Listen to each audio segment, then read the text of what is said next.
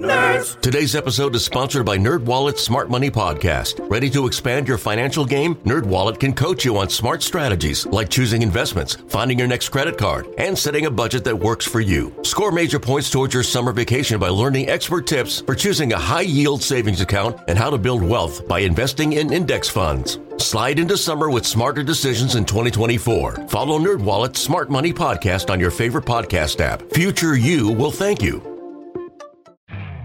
You could spend the weekend doing the same old whatever, or you could conquer the weekend in the all-new Hyundai Santa Fe. Visit HyundaiUSA.com for more details. Hyundai, there's joy in every journey. This podcast is gold. Basketball gold. You're tuned into the best Cleveland Cavaliers podcast in all the land. Basketball Gold. Hosted by Mike Fratello and Jeff Phelps. Brought to you by Betway.com. Betway, for the sport of it. Gambling problem? 1-800-GAMBLER. Hi, everybody. Welcome to Basketball Gold with Fratello and Phelps. He is Mike Fratello, former NBA head coach with the Atlanta Hawks, Cleveland Cavaliers, Memphis Grizzlies, now color analyst with the Los Angeles Clippers and the Cleveland Cavaliers. I'm Jeff Phelps from 92 through the Fan in Cleveland. Mike, I can tell by the hotel room you're in Los Angeles. That has a Los Angeles hotel room look feel to it. Are you seeing rain coming through my ceiling? Because it is pounding out here, and it just does not want to stop for some reason. They might have a piece of the umbrella factories out here. I don't know. That has to be it. I know they did have drought issues, and now they're having flood issues. So I wish everybody well. You were all over the place on social media because of a number of reasons in the game that you called, and it's the last night from when we are recording this, and it was the Clippers losing by a point to the Oklahoma City Thunder. And let's get right into this, because Paul George injured last night late in the game. He had a collision. He went up for the basketball, came down right leg, which is the same leg that he hurt with USA Basketball in 2014, his drastic injury. And left the game, taken off the floor, and then wheeled out of the arena last night on a cart with his leg straight out, sprained right knee. And the latest is, at this point, what we have heard, he'll be reevaluated in 2 to 3 weeks, expected to miss the final 9 games of the regular season. Mike, Clippers were hot. They had won 5 of 6 games, playing great basketball, looking to make a move in the Western Conference. Kawhi, Paul George, Russell Westbrook, they had some pieces there, and now it gets on hold until at least the playoffs. That's rough. Obviously, everyone feels terrible for Paul George because here's a 24, 25-point-a-night guy that is a multi-skilled player, can bring the ball down, can handle the ball, can make the pass, can defend against the best offensive players on the other teams, can get on the glass for you. He's a very good three-point shooter, makes his free throws. So he's a huge piece to what the Clippers do. And for him to go down, and it was Lou Dort, who did not do it on purpose from Oklahoma City, but as Paul George landed with the rebound, Dort landed into the side of his leg, and that's what hyperextended the knee. And he went down. Paul George, lost the ball. Dort picked it up to lay it back in, but the officials already called the foul on it. And then the rest, as you mentioned, they carried Paul George off. And this morning, when the announcement came out that it will be 2 to 3 weeks before they evaluate him, that has to have the Clippers staff scrambling right now, because last night, Jeff, was an enormous game for both teams. And in a second, I'll let you update everyone on what the standings are, which are incredible in the Western Conference, and the Eastern Conference is not bad also. But going into that game last night, Oklahoma City, with that very, very young, talented team, was 1 game below 500. So after winning that game, they're at the 500 mark. And the Clippers came into that game at 38-34 in 5th place, a half a game behind Phoenix for 4th place. And now by losing that game, they're 38-35. And remember, Oklahoma City has done this without the number 1 pick in the draft, playing all season. Yeah, Chet Holmgren hasn't played a minute. Exactly. So they've done a magnificent job coaching the team. They have young guys that play really hard. They're well coached, and they execute what they have been practicing for the whole year. So to lose that game by 1 when you have no Paul George to close out the game down the stretch, Terrence Mann, who had come in the first quarter and in 10 minutes of playing time put 8 points on the board, high energy, just what they needed in the beginning of the game. He got thrown out of the game with 2 technical fouls for questioning a missed call on Kawhi Leonard. Kawhi questioned it to the official. He got hit with a technical. Then Terrence Mann, sticking up for his teammate, said he got hit. He did get hit. And he said technical 1. And then when he gave like a hand wave like that, technical 2, and they threw him out of the game. Wow. This is one of the finest young people we have in the league. I mean, Terrence Mann is just a class act. All he does is play hard every night out on the floor. And to throw him out of a game was such it was just wrong, okay? And when the officials went back and looked at it, I know because they came back and told people at halftime that they made a mistake. They missed a call on Kawhi Leonard, but it's too late then. You've already thrown Terrence Mann out of the game. You've already given 3 more foul shots to Oklahoma City, Wow. and it comes down in the end that you lose by 1 point. Come on, gang. That's not your job. Your job is to officiate the game, not hold any personal vendettas or whatever it might be that you have against them. But these are grown men. Don't referee the game like it's a kindergarten game and try and punish them or put them in their place. It's not your job. The Clippers of all teams, Mike, have to be thinking, are you kidding? This happened to us now? Because if there's one team in the league that clearly takes load management to the extreme with its star players, I would think it's the Clippers. They 73 games as of right now. Paul George had played in 56 games, so they kept an eye on Paul. Kawhi Leonard has played in 44 games for some time, and Kawhi with his injury history, obviously you have 2 superstar players, tremendous talents, who they need to keep an eye on, and they've done a great job of that. And here you're closing in, you're under 10 games to go in the regular season, you're looking good for the playoffs, and you get an injury to one of those guys. They have to think, what more can we do? Because I don't think there is anything more that a team can do to protect its players and have them playoff ready than what the Clippers have done. I think you're exactly right on every phase of what you said, because the Clipper medical staff, the staff that makes the decision on load management, they have been and sometimes overly protective of the guys in back-to-back games or too many minutes one night, whatever it is, the reason. They have watched after and nurtured these guys, trying to get them through the season, because as we all know, you can't do anything in the playoffs until you get there. Right. And then when you get there, you have to have your pieces to be able to play and compete. So that's what they tried to do, and to have that injury last night, just devastating. I feel so bad for not only the team, because they're his teammates, and for Paul George, but now the coaching staff has to go back, pick out the next new starting lineup, and then they'll have hopefully at some point Norm Powell coming back shortly to rejoin them, which was going to be a problem if Paul George hadn't gotten hurt. They're going to have 10 guys there that who are you going to sit out? You're going to play 2 units, 5 and 5, because the second unit would have been incredible with Terrence Mann, Eric Gordon, Norm Powell, Plumlee at the 5, and Batum at the 4. That's not a bad team in itself. No. And those are the backup guys. So a guy like Covington or Amir Coffey would have been 11 and 12 with that group. So right now, just the wrong time for that to happen. And it's going to take Ty Lue juggling some things and guys playing perhaps more minutes that he wanted them to. But they've got to let's stop everything, Jeff, right here and just say this. They are one game from being in the 4th spot, and they are, 2.5 games from being out of the play-in tournament. Yeah.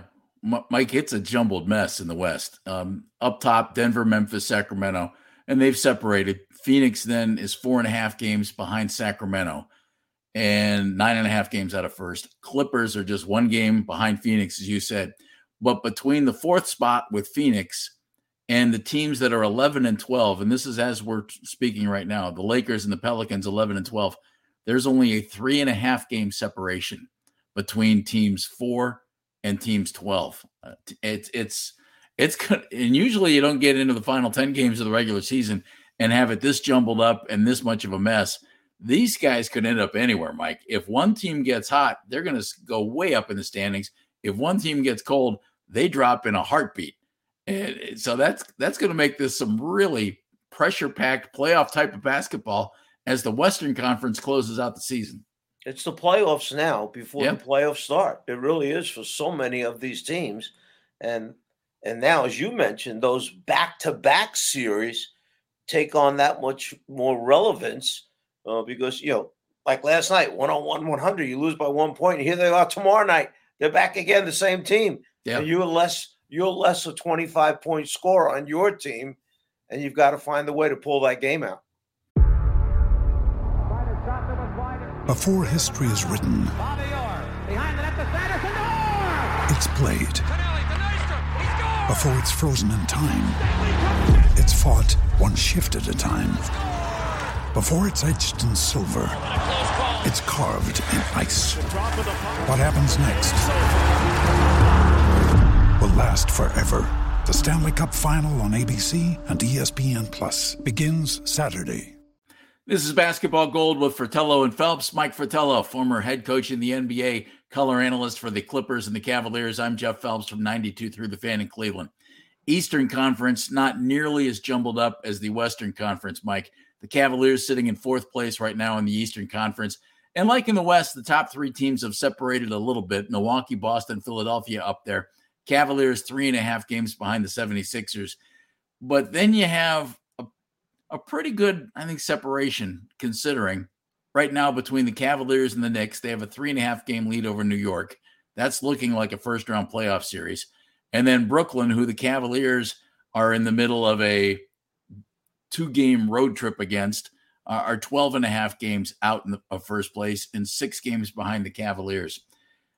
If you're the Cavs, Mike, I would think you're pretty comfortable sitting in the fourth spot right now, and you're looking at a Cavs-Knicks series that could change, but I think one team would have to get really hot, one team would have to get really cold for anything to change there, for the Cavs to move up, or for the Knicks or the Brooklyn Nets to catch the Cavaliers, maybe even for the Nets to catch the New York Knicks. Jeff, with your permission, since you mentioned Eastern Conference. My permission, I like that. And you also mentioned in there, I heard New York Knicks. I want to take a minute, if we can, to just acknowledge the fact that we've lost one of the greatest NBA players ever. Willis Reed. Willis Reed, who passed away yesterday. And Willis had been struggling over the last couple of weeks. His wife, Gail, who's just a wonderful person, had taken him to Texas and had him in a hospital there so they could try and treat an infection that he had gotten. And he just couldn't beat it.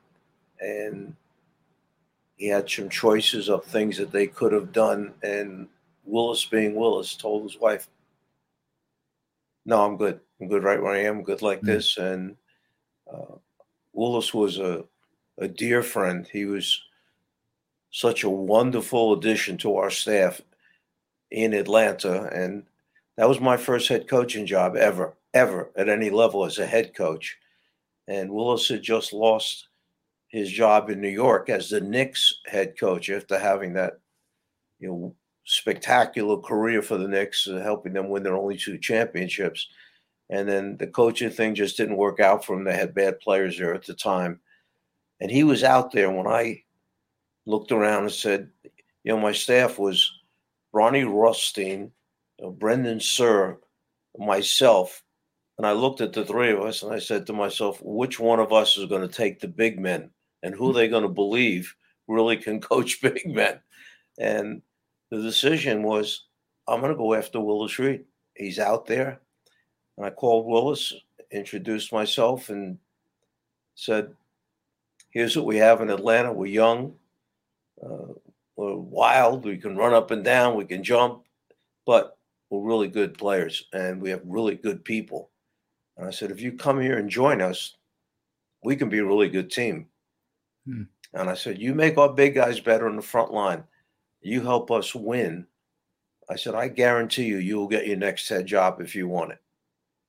And he came. He did exactly what we'd asked. He was terrific. The players loved him. We wound up going on a 4 straight year, 50 or more wins with the team. And Willis wound up as the head coach of the New Jersey Nets. And eventually went on to the front office there. So it worked out for everybody. I am so sad about us losing a great man, a great person, and forget about him as a basketball player because he led the way. He was the captain. He came out of that locker room to show his team what you have to do. You're playing for a championship. You're in a game 7. And somehow, some way, he found a way to limp out of that locker room. And he only scored 2 baskets. But the 2 baskets were so meaningful to the crowd, to the team. And my partner last night in broadcasting the Clipper game, Brian Seaman, mentioned something that I didn't think of it the way Brian put it. And he said, I went to Madison Square Garden and Willis Reed Tunnel isn't there anymore. And I didn't get it at first. But then when I thought about it, what Brian was talking about was the night that Willis walked out of that tunnel during that championship game, the way the Garden used to be configured, they had that tunnel in the middle of the stands. And that's where both teams came out of the same tunnel and went into the same tunnel, very similar to the original Boston Garden, if you think about it. Well, that Willis Reed Tunnel, as he called it, isn't there anymore. With the renovations that Madison Square Garden did, one team goes in one end of the arena and the other team goes in at the other end of the arena, and they've closed that off, that Willis Reed Tunnel. But we've lost a great man. I'm sorry. I wanted to take a little bit of time right now just to acknowledge, and I've spoken to his wife, Gail, and she's just a beautiful person, and she lost a great husband. I had the opportunity to chat with Willis a couple of times over the years. He was always such a gentleman. And Mike, I'll tell you, I was taken aback when I saw that he passed because oddly enough, I was sorting through some old basketball cards that I have had and am going to sell. And I was looking some early 1970s cards the other day, and there was Willis Reed. And I pulled him out of the stack, put him in the special little card holder, because he's in that group of very special players from the NBA during that era. And the memories that he helped create for folks in New York, especially, outstanding as a member of the New York Knicks, and then a long career in the NBA. So thank you very much for bringing that up. That's special. The Eastern Conference, Mike, has spread out a little bit, certainly more so than the Western Conference. If you're the Cavs, are you comfortable sitting at 4? And are you comfortable with a possibility of a first-round series against the Knicks? Think you know the Brooks Ghost? Think again. Introducing the all-new, better-than-ever Ghost 16. Now with nitrogen-infused cushioning for lightweight, supreme softness that feels good every step, every street, every single day. So go ahead, take your daily joyride in the all-new nitrogen-infused Ghost 16. It'll turn your everyday miles into everyday endorphins. Let's run there. Head to brooksrunning.com to learn more. Sitting at 4, yes. I think the consensus from people around the league that have to have an opinion on those type of things is that Milwaukee, Boston, and Philly, and you can put them in whatever order you want, are the top 3 teams in the Eastern Conference, and then Cleveland is right there. And when you get to the playoffs, you never know. One injury, as could happen via last night with Paul George, can change your season dramatically. So being in the top 4 teams in the Eastern Conference that's not a given to you. They've worked hard to earn that, to be one of those top 4 teams. And now, as we know all the time in the NBA, coaches look over at the other roster that they're facing and they say, we can match up with them. Or they say, we got a headache matching up with them. We have nobody to guard this guy, nobody to guard that guy. What are we going to do? How are we going to be creative? How are we going to do something to stifle them? And whoever falls in that spot, 4 or 5, when it gets to that point, that's who they have. And you just from there, you just take it from there. The Knicks have played so well, as of trade deadline, and they made a big addition in adding Hart to their roster, and he has meant so much. Brunson coming back from the injury that knocked him out, whatever it was, 5-6 games. Mike, where'd those guys go to college? Well, I happen to know that they went to Villanova. They were Wildcats. No kidding. Yeah, not bad. A couple Wildcats flourishing in the NBA right now. There's a kid in Brooklyn, who was in Phoenix. Yeah. That is now over in Brooklyn, and he's having a heck of a year. So, the Knicks, and I'm happy for Tom Thibodeau. He's a terrific coach. It's taken him a while to juggle the pieces. The signing of Brunson, to me, was a turning point. Julius Randle coming back in the shape that he came back in and playing at the level he's playing at. He's playing great. Huge for that team. And then the move for Hart. It's all part of what goes into giving a team a chance to win. Knicks are 12-4 with Josh Hart. Mike, that's a pickup at the trade deadline that does exactly what you want it to do. They're a different team with him. And so that'll be a very, very contested first-round playoff series. And if that's the way it turns out, that'll be something. Cavs are playing the Brooklyn Nets as we speak. Cavs are coming off a great big win over Brooklyn and kind of gave some of the lead back in the fourth quarter, but they were up by 24 points. They have the second game of that back-to-back, that series thing that has happened in the NBA a little bit coming up in the next game, Mike. And I would think if the Cavs can take care of that one, that might even solidify the idea that they play the Knicks coming up in the first round of the playoffs. Then again, New York's still got to show up and play their remaining games. And, you lose 2 or 3 in a row, things can change around there. So all the Cavs should be concerned about is win our next game. That should be each night in that locker room, JB emphasizing the point that here's what you've earned so far through your hard work and your preparation and our practices. And now we want to stay there. If not, go higher. If it could ever happen where another team ahead of them winds up going on a bad streak or whatever, just let's not go any lower than number 4. And let's win our share of games and go into the playoffs on a roll, heading in, playing at a high level. With threats to our nation waiting around every corner, adaptability is more important than ever. When conditions change without notice, quick strategic thinking is crucial. And with obstacles consistently impending, determination is essential in overcoming them. It's this willingness, decisiveness, and resilience that sets Marines apart. With our fighting spirit, we don't just fight battles, we win them. Marines are the constant our nation counts on to fight the unknown. And through adaptable problem solving, we do just that. Learn more at Marines.com. This is Basketball Gold with Fratello and Phelps. Mike Fratello, former NBA head coach, color analyst now with the Cavaliers and the Los Angeles Clippers. I'm Jeff Phelps from 92.3 The Fan in Cleveland. Mike, on our show, I've been talking about this a little bit in the last week or so. We know the Cavs picked up Donovan Mitchell because he's a star player. He's played like a star player. He's been nothing but outstanding on the court, off the court for the organization. He's done a great job for them. They gave up a ton to get him. Why? Because you want that superstar player in the playoffs, the guy who can win a game for you. And I've, even with the way that the rest of the team has played, I've said I think this team will go as far in the playoffs as Donovan Mitchell can take them. And I looked up some numbers that I thought were kind of stunning as they turned out, as I saw what it was.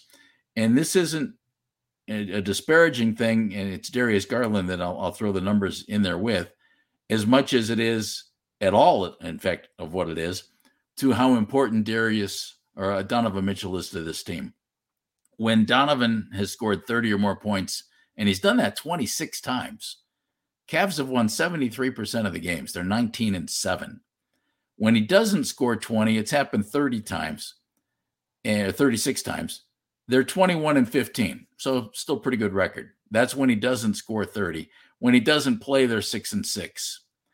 And this is to stress the importance of Mitchell, because I think Evan Mobley's terrific. Jared Allen, love Darius Garland. Darius has scored 30 or more in 8 games, and the Cavs are 3-5 in those games. So it oddly hasn't had quite the same impact as when Donovan does. When Darius hasn't scored 30, and that's happened 55 times, Cavs are good. They're 33-22, 60%. Oddly, and I don't get this one at all, but when he hasn't played, they're 10-1, which is weird. So, and Darius, I think, is a tremendous young NBA player. But to me, that shows just how vital Donovan Mitchell is to the success of this team this year.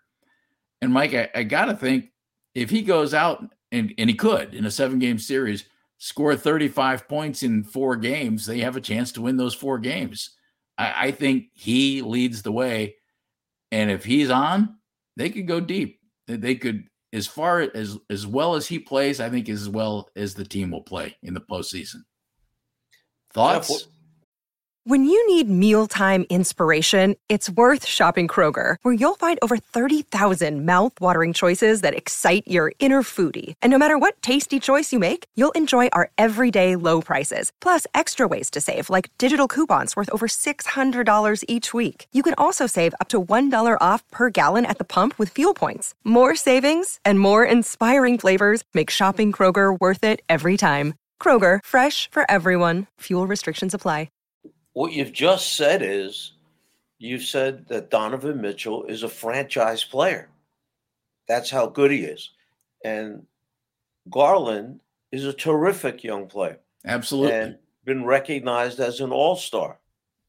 But when it comes to carrying the franchise, and you talked about playoffs, how many people can score 50 points in a playoff game? Right? And do it more than one time? It's a short group. Yep. Yeah. And Donovan Mitchell has done that already. So when Kobe Altman and the front office people made that decision to go out and get him, and people said, well, he gave up an awful lot. You know, Markkanen's playing good. Markkanen was an all-star this year. Yeah, you're not going to get a player of the quality of Donovan Mitchell for a second-round draft pick. You had to put a package together that made sense to get this kind of talent. This isn't an old, broken-down former superstar that you're getting at the end of his career. This is a guy in his prime who's been to a number of playoff games, who has scored big numbers and understands the pressure that goes with it and what it's all about. So he's played in 39 playoff games, Mike. He's averaging over 28 points a game in the playoffs. So he's answered the bell. Yeah, I mean, you want a guy that will turn around, look at his team and go, jump on my back.